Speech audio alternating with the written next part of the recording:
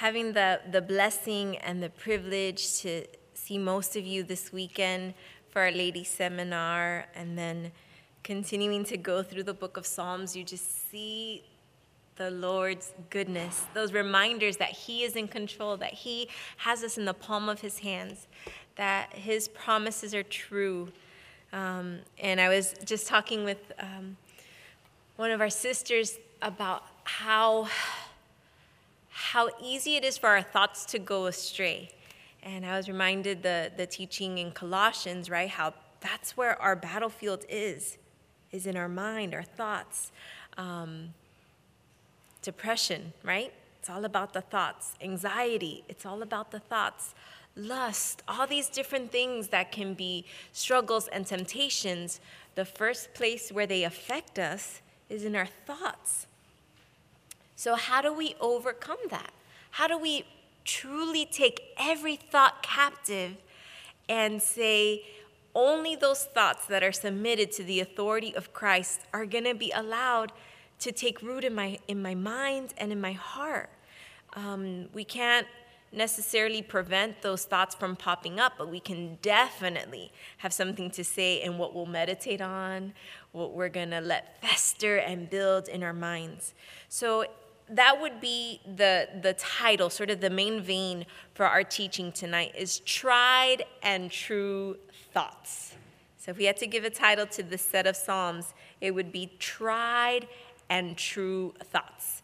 So I don't know how many of you have heard that idiomatic expression before, something that is tried and true.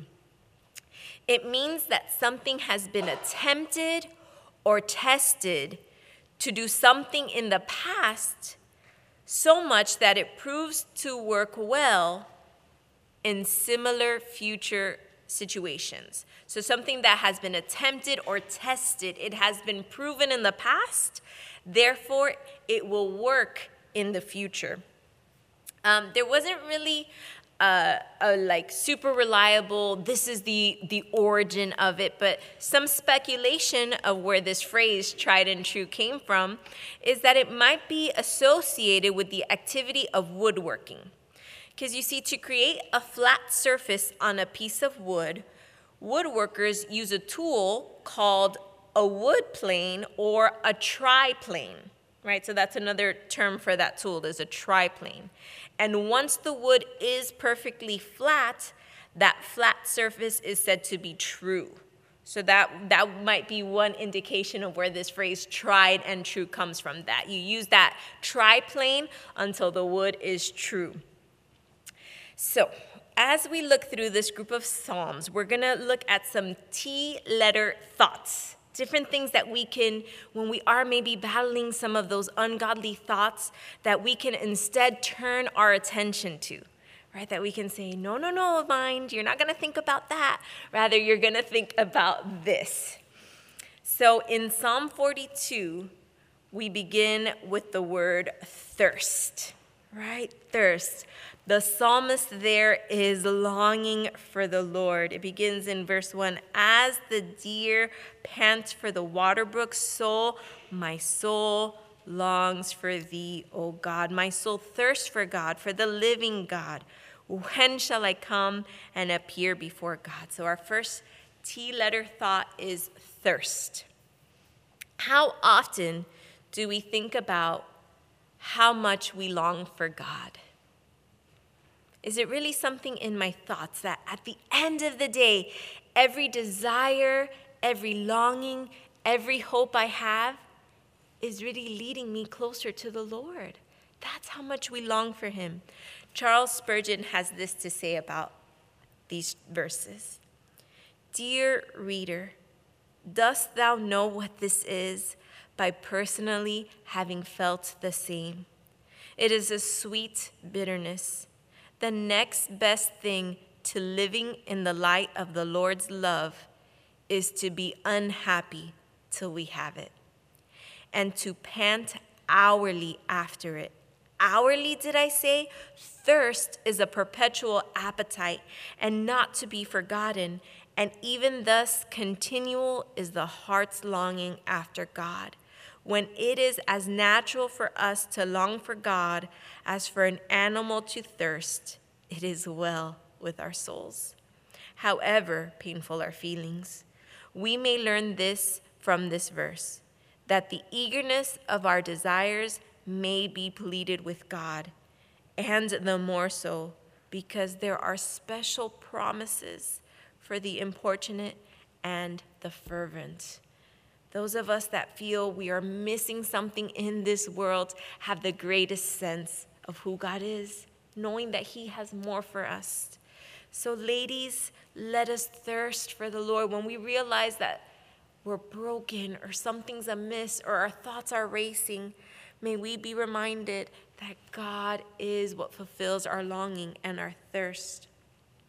I was thinking of different verses that have this idea of thirst, and suddenly a thought popped into my mind. I don't know how accurate it is, but I was wondering, could it have been for God's presence that Christ longed for when he cried out, "I thirst," from the cross? His fellowship with his Father had been broken, and even though we know he was offered vinegar as a remedy, I wonder if his soul was aching for his heavenly Father. Psalm 43. What else can we turn our thoughts to? Yes, to how much we thirst to God, but also towards his tabernacle. Many Bible scholars believe that Psalm 43 is a continuation of Psalm 42. In some early Hebrew scriptures, these psalms are actually printed together. Psalm 43 verses 3 and 4 say, "Oh, send out your light and your truth. Let them lead me. Let them bring me to your holy hill and to your tabernacle. Then I will go to the altar of God, to God my exceeding joy, and on the harp I will praise you, O God, my God." Do our thoughts turn to the tabernacle of God? Do I ever find myself missing this place? Can't wait till the next time I get a chance to be in his sanctuary. It's interesting that once we arrive to the tabernacle, the altar is found there. When we are in God's presence, we can't help but want to offer him our lives, to give him the best, the worst, the good, the bad, the ugly, all that we have. We want to lay it at his altar when we are reminded of his presence. You know, this sanctuary, this building has such a cool story. And every now and then when I hear the testimony again, it just fills my heart with joy and awe and wonder that the Lord entrusted our little fellowship, Calvary Chapel, Miami, with not only a beautiful building that is sacred, where his word is taught, where worship is experienced, where prayer happens, but the way he went about it.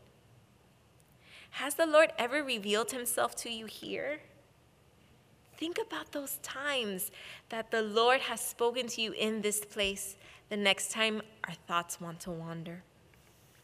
Psalm 44, we see that we ought to turn our thoughts to the triumph in turmoil. We can have triumph in turmoil, not just outside of it, right? We like those triumphs, the triumphs that are away from the turmoil. But in Psalm 44, we are promised triumph even in the midst of the turmoil. Verse 1 starts off, "We have heard with our ears, O God, our fathers have told us the deeds you did in their days, in the days of old." But now verse 18 tells us, "Our hearts have not turned back, nor have our steps departed from your way." And I love that because that is the heart of triumph. Despite all the temptations and the attacks, this psalmist is able to say, our heart has not turned back. And that's really the greatest triumph we can have in any trial. In verse 26, "Arise for our help and redeem us for your mercy's sake." In these verses, we see how the psalmist reminds his nation, his friends, that we can have triumph in the turmoil. The Lord has done it for our fathers. He's done it for so many of us, so many believers who have gone before us, right? We think of Amy Carmichael and so many other just giants in our faith, which, again, our bookstore that has recently reopened has some great Christian biographies. If ever you're like, oh, I wonder like if the Lord wants to do something in my life, pick up a quick Christian biography and see what the Lord did through average people not that long ago for his kingdom. Moving on to Psalm 45, think about the throne of God. The best part of the throne of God is that God is seated on his throne. We see in Psalm 45, verse 6, your throne, O God, is for how long? Forever and ever. A scepter of righteousness is the scepter of your kingdom. His throne was established before time began, and his throne will continue to rule and reign well into eternity. Ladies, in the midst of change, in the midst of uncertainty, know that your God loves you and that he is in control. His throne is forever and ever. So what should that lead us to do? Well, Psalm 46 makes it clear that we ought to trust him. We ought to trust him. As we look at different thoughts that remind us of the triumph and of the throne of God, we need to remind our thoughts to trust him. I love verse 5 of Psalm 46. God is in the midst of her. She shall not be moved. God shall help her just at the break of dawn. He always comes through, right? Just in the nick of time. Just before we think it's too late, he comes and he is in the midst of us. He will not allow us to be moved, and he will help us. Oh, ladies, teach your thoughts to trust him. In Psalm 47, we are reminded of trumpets. And it was sweet in the group that I got to be a part of and had the opportunity to lead today. The joy that is found in this psalm, right? Trumpets, music, singing psalms. Do you have a go-to worship song when your thoughts turn anxious? Maybe we should do that, right? And just have that song in our back pocket that anytime maybe the enemy wants to remind us of past failings, or maybe he wants to make you fearful of the future, or maybe he wants to make you despondent over something you're currently facing. Have that worship song of trumpets that will fill your heart instead. Oh, clap your hands, all you peoples. Shout to God with the voice of triumph, for the Lord Most High is awesome. He is a great king over all the earth. Psalm 48, it's a similar word, but it's different. It's his temple. So we talked about his tabernacle, how it leads us to his presence. But Psalm 48 reminds us that he is in the midst of his temple. Verse 9, it even says it, we have thought, O God, on your loving kindness in the midst of your temple. Ladies, remember his grace. As you think about his temple, may you remember his loving kindness. May you remember his grace. Psalm 49, we are to think about the truth of his redemption. The truth of his redemption. And really, truth is such a great filter for our thoughts, because so often the things that the enemy wants us to worry about and think about aren't even true. They're just a maybe or a what if, or what did that mean when that person, only liked but didn't love my post, And we start going down this like a rabbit trail that's not even based in truth. Truth of his redemption. We see in Psalm 49, verses 6 through 7, those who trust in their wealth and boast in the multitude of their riches, none of them can by any means redeem his brother, nor give to God a ransom for him. Boy, that seems pretty helpless, right? But when we jump down to verse 15, we see the but God, right? Remember that seminar from a few years ago? But God will redeem my soul from the power of the grave, for he shall receive me. Selah. And just remember, throughout the Psalms, whenever we see the Selah, it means think about that. Think about that. Pause, meditate. Let that thought fill your mind. And you'll slowly see those anxieties, that sadness, that feeling of helplessness dissipate. Psalm 50. You know what a great cure for stinking thinking is? Thanksgiving. Right? Thanksgiving. And what a beautiful month we have to express thanksgiving to the Lord. And not just during this month, right? But every month, every day we can start with thanksgiving in our minds, in our hearts, in our words. Psalm 50 verses 14 through 15 say, offer to God thanksgiving and pay your vows to the Most High. Call upon me in the day of trouble. I will deliver you, and you shall glorify me. I love those promises that the Lord gives us opportunity to bring him glory, right? How seldom I think of that when I just say a simple thank you to the Lord for the multiple things that he has done, it brings him glory. Verse 23 reminds us that whoever offers praise glorifies me, and to him who orders his conduct aright, I will show the salvation of God. Oh, ladies, may we challenge ourselves to be thankful out loud with our friends. It's so easy. I was sharing this with my students the other day in our morning time that sometimes, a friend that I haven't seen, maybe since last week, will ask me, how your week went. And I'll say fine, except for, the 2 or 3 dumb things that didn't go my way. Why is that my default answer? I don't focus on, the other. Oh my gosh, I can't do math. 7 times 24. The English teacher in me just blanked out on what 7 times 24 is. But all those hours of the week that went perfectly fine, and I'm going to focus on the 30 minutes of time that I was uncomfortable or cranky or disappointed or hungry, throughout that whole span of time. Oh, may my first response when I think about my week be those moments that I'm truly grateful for. Psalm 51. When we're feeling anxious or sad or our thoughts are escaping us, may we think on the fact that our transgressions are forgiven. My transgressions have been forgiven. If we just turn our thoughts there, I wonder how many battles we would have won. Another way that this chapter could be defined is to think of his tender mercies. Psalm 51, verse 1, have mercy upon me, O God, according to your loving kindness, according to the multitude of your tender mercies. Blot out my transgressions. And then verse 9 through 12, hide your face from my sin and blot out my iniquity.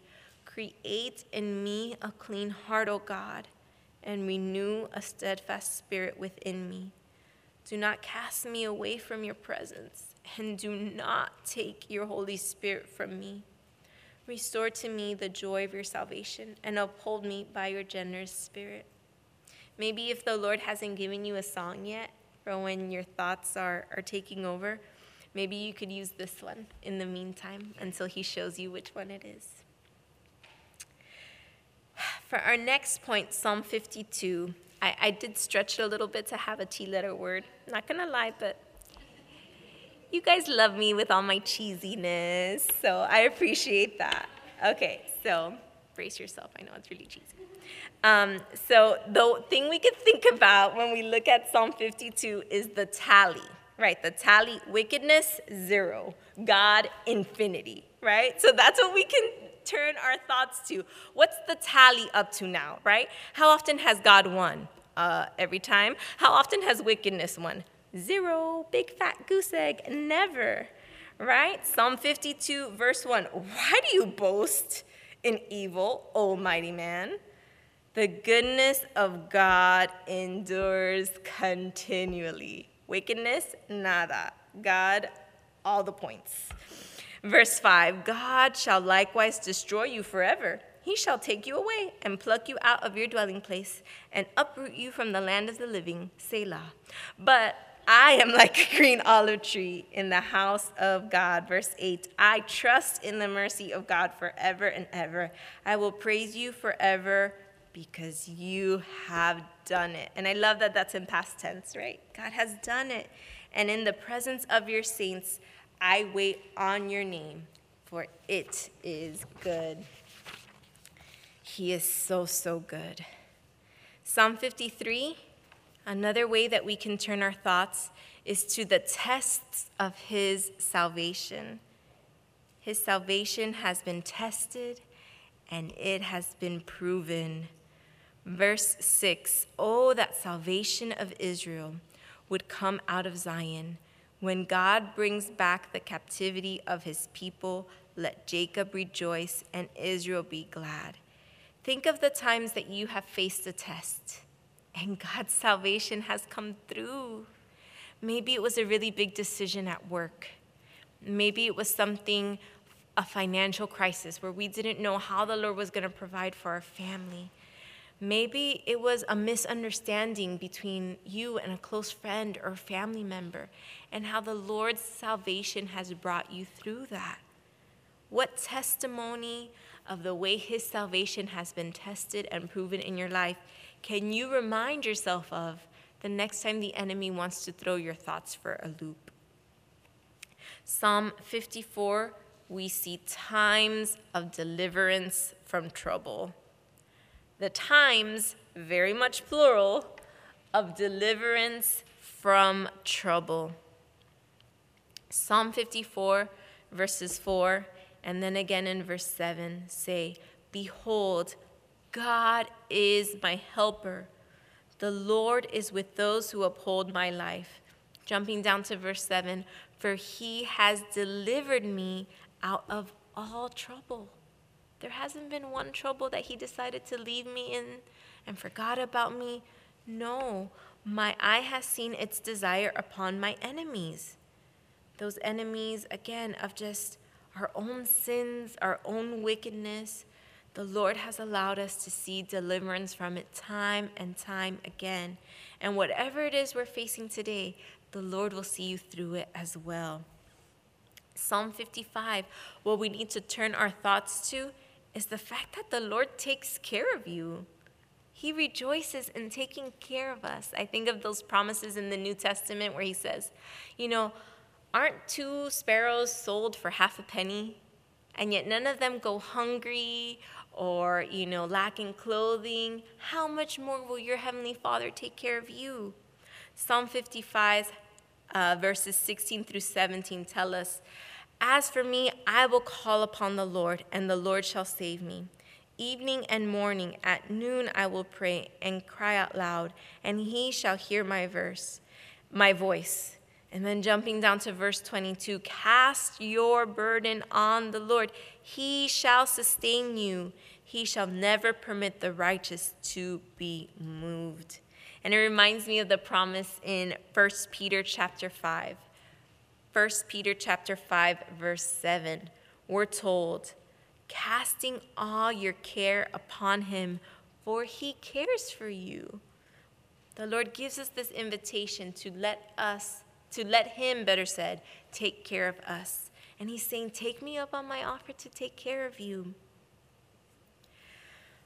Winding it down to our last psalm, Psalm 56. What can we think about in times that we are maybe crying and just facing so many difficulties? The fact that all those tears he's saving in a bottle. Psalm 56, verses 8 through 11 read, you number my wanderings. Put my tears into your bottle. Not just any bottle, it's his very own. Are they not in your book? When I cry out to you, then my enemies will turn back. This I know, because God is for me. Verse 10, in God I will praise his word. In the Lord I will praise his word. In God I have put my trust. I will not be afraid. What can man or my thoughts do to me? Nothing. He is saving my tears in his own bottle. How much more do I not need to worry about anything? In the few minutes that we have left, I wanted to turn our attention to another thing that we can sort of exercise our thoughts in whenever we're feeling anxious or just overwhelmed. And it's the promises for her. We talked a little bit about this at the ladies' seminar, the fact that there's so many sweet verses and scriptures that are, specifically addressed to her, to she.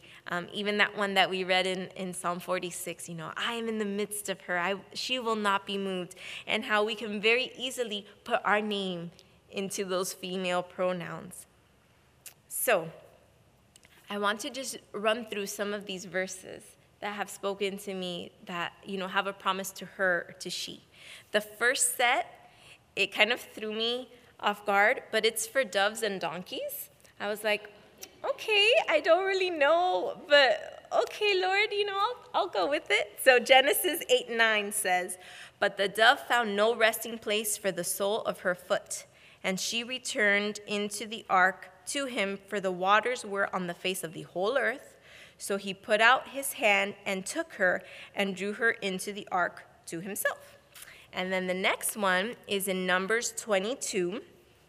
Numbers 22, and I didn't realize that the donkey which Balaam rode when he saw the angel of the Lord, and the donkey was like trying to spare his life, was female. And I didn't realize that the dove that Noah let out was also female. I was like, oh, okay, that's kind of cool. So there's some information for us as far as promises that have the word her or she.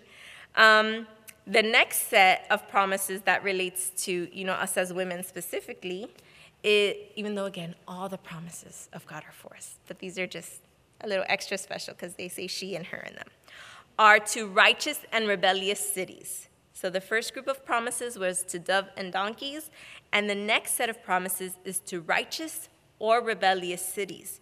You see, some of the promises of God are also warnings. They're also a promise of consequence, that if we don't get our act together and stop rebelling against our Lord, our God, our Maker, there's going to be consequences.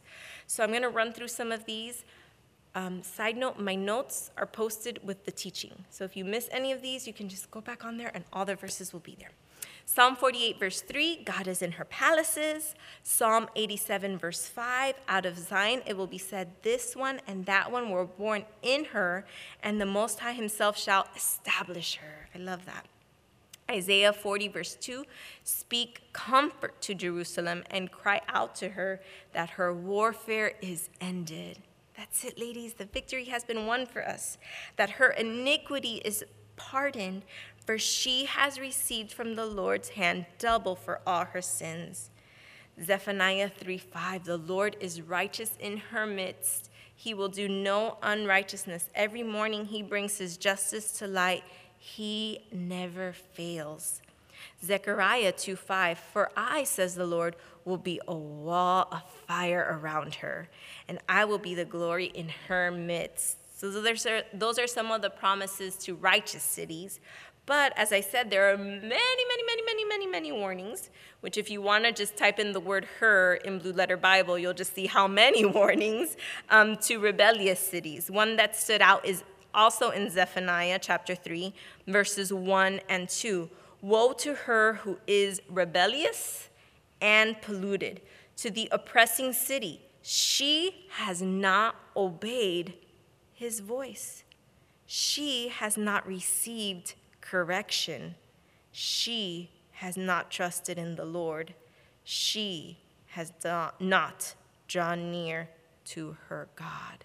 And I thought, oof, I don't want to put my name in any of those. And yet it's so clear that a lot of times the only reason we are rebellious and polluted and oppressing others is because we haven't obeyed his voice. We haven't received his correction. We haven't trusted in the Lord. We have not drawn near to our God.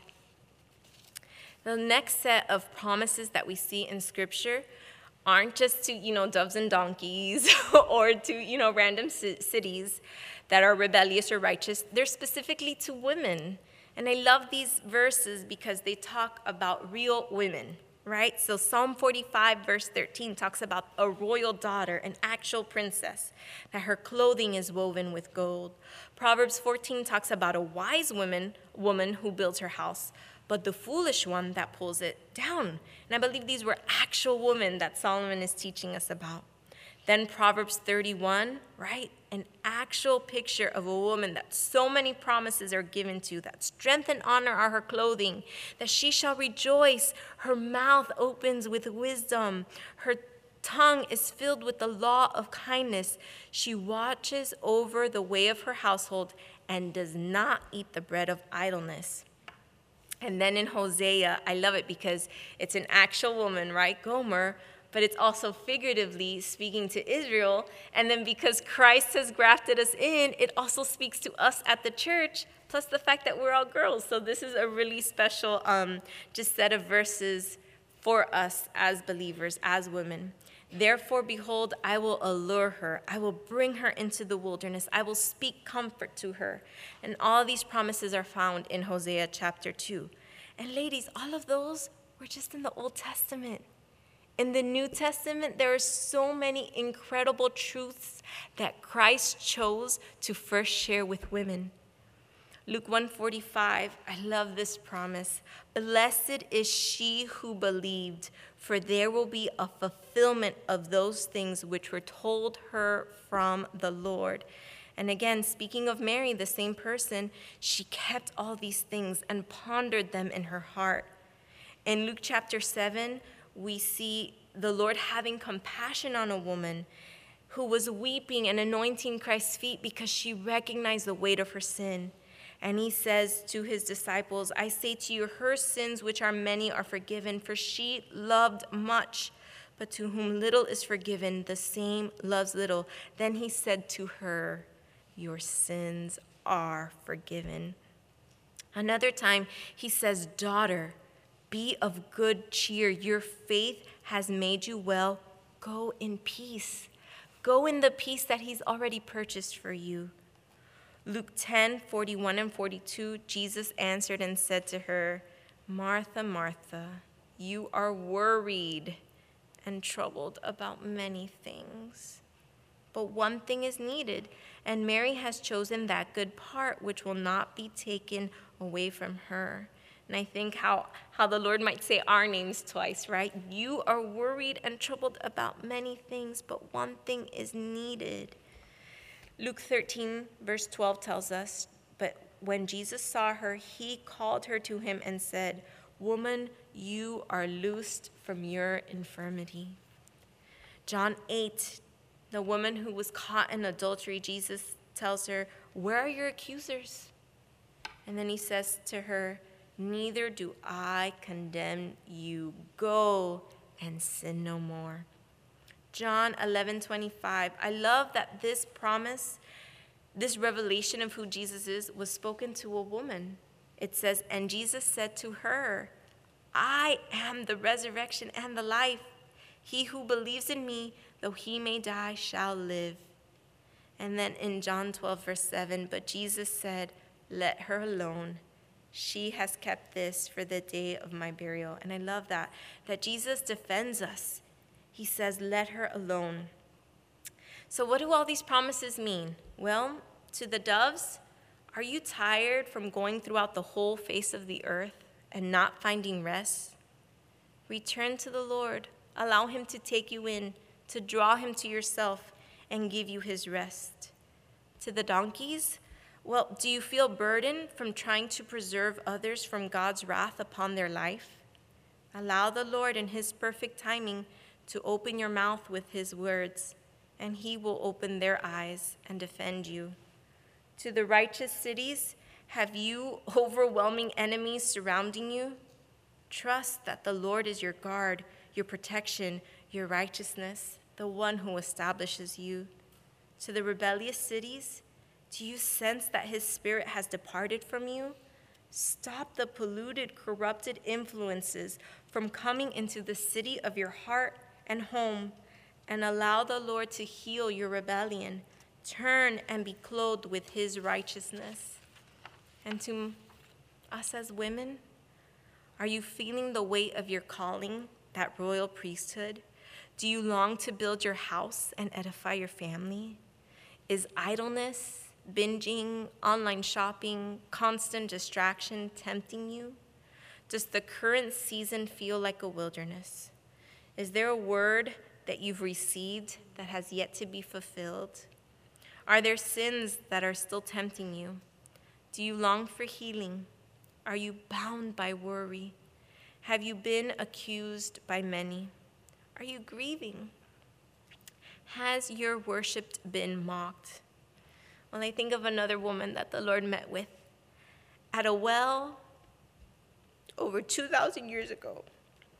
And he would say to her, as he said to her, whoever drinks of this water will thirst again, but whoever drinks of the water that I shall give him will never thirst. But the water that I shall give him will become in him a fountain of water springing up into everlasting life. Woman, he would tell us, believe me, the hour is coming. Oh, it's coming so soon, when we will neither on this mountain nor in Jerusalem worship the Father. But the hour is coming, and now is, ladies, when true worshipers will worship the Father in spirit and truth. For the Father is seeking such to worship him. God is spirit, and those who worship him must worship in spirit and truth. Jesus will say to you, I who speak to you am he. The most amazing thing as we thirst and long for the Lord is that all the while he's seeking us. He's seeking such to worship him. There's another set of promises that have the word her in them, and they refer to our celestial home. They refer to the New Jerusalem. Having the glory of God, her light was like most precious stone, like jasper stone, clear as crystal. Ladies, this heavenly home awaits us.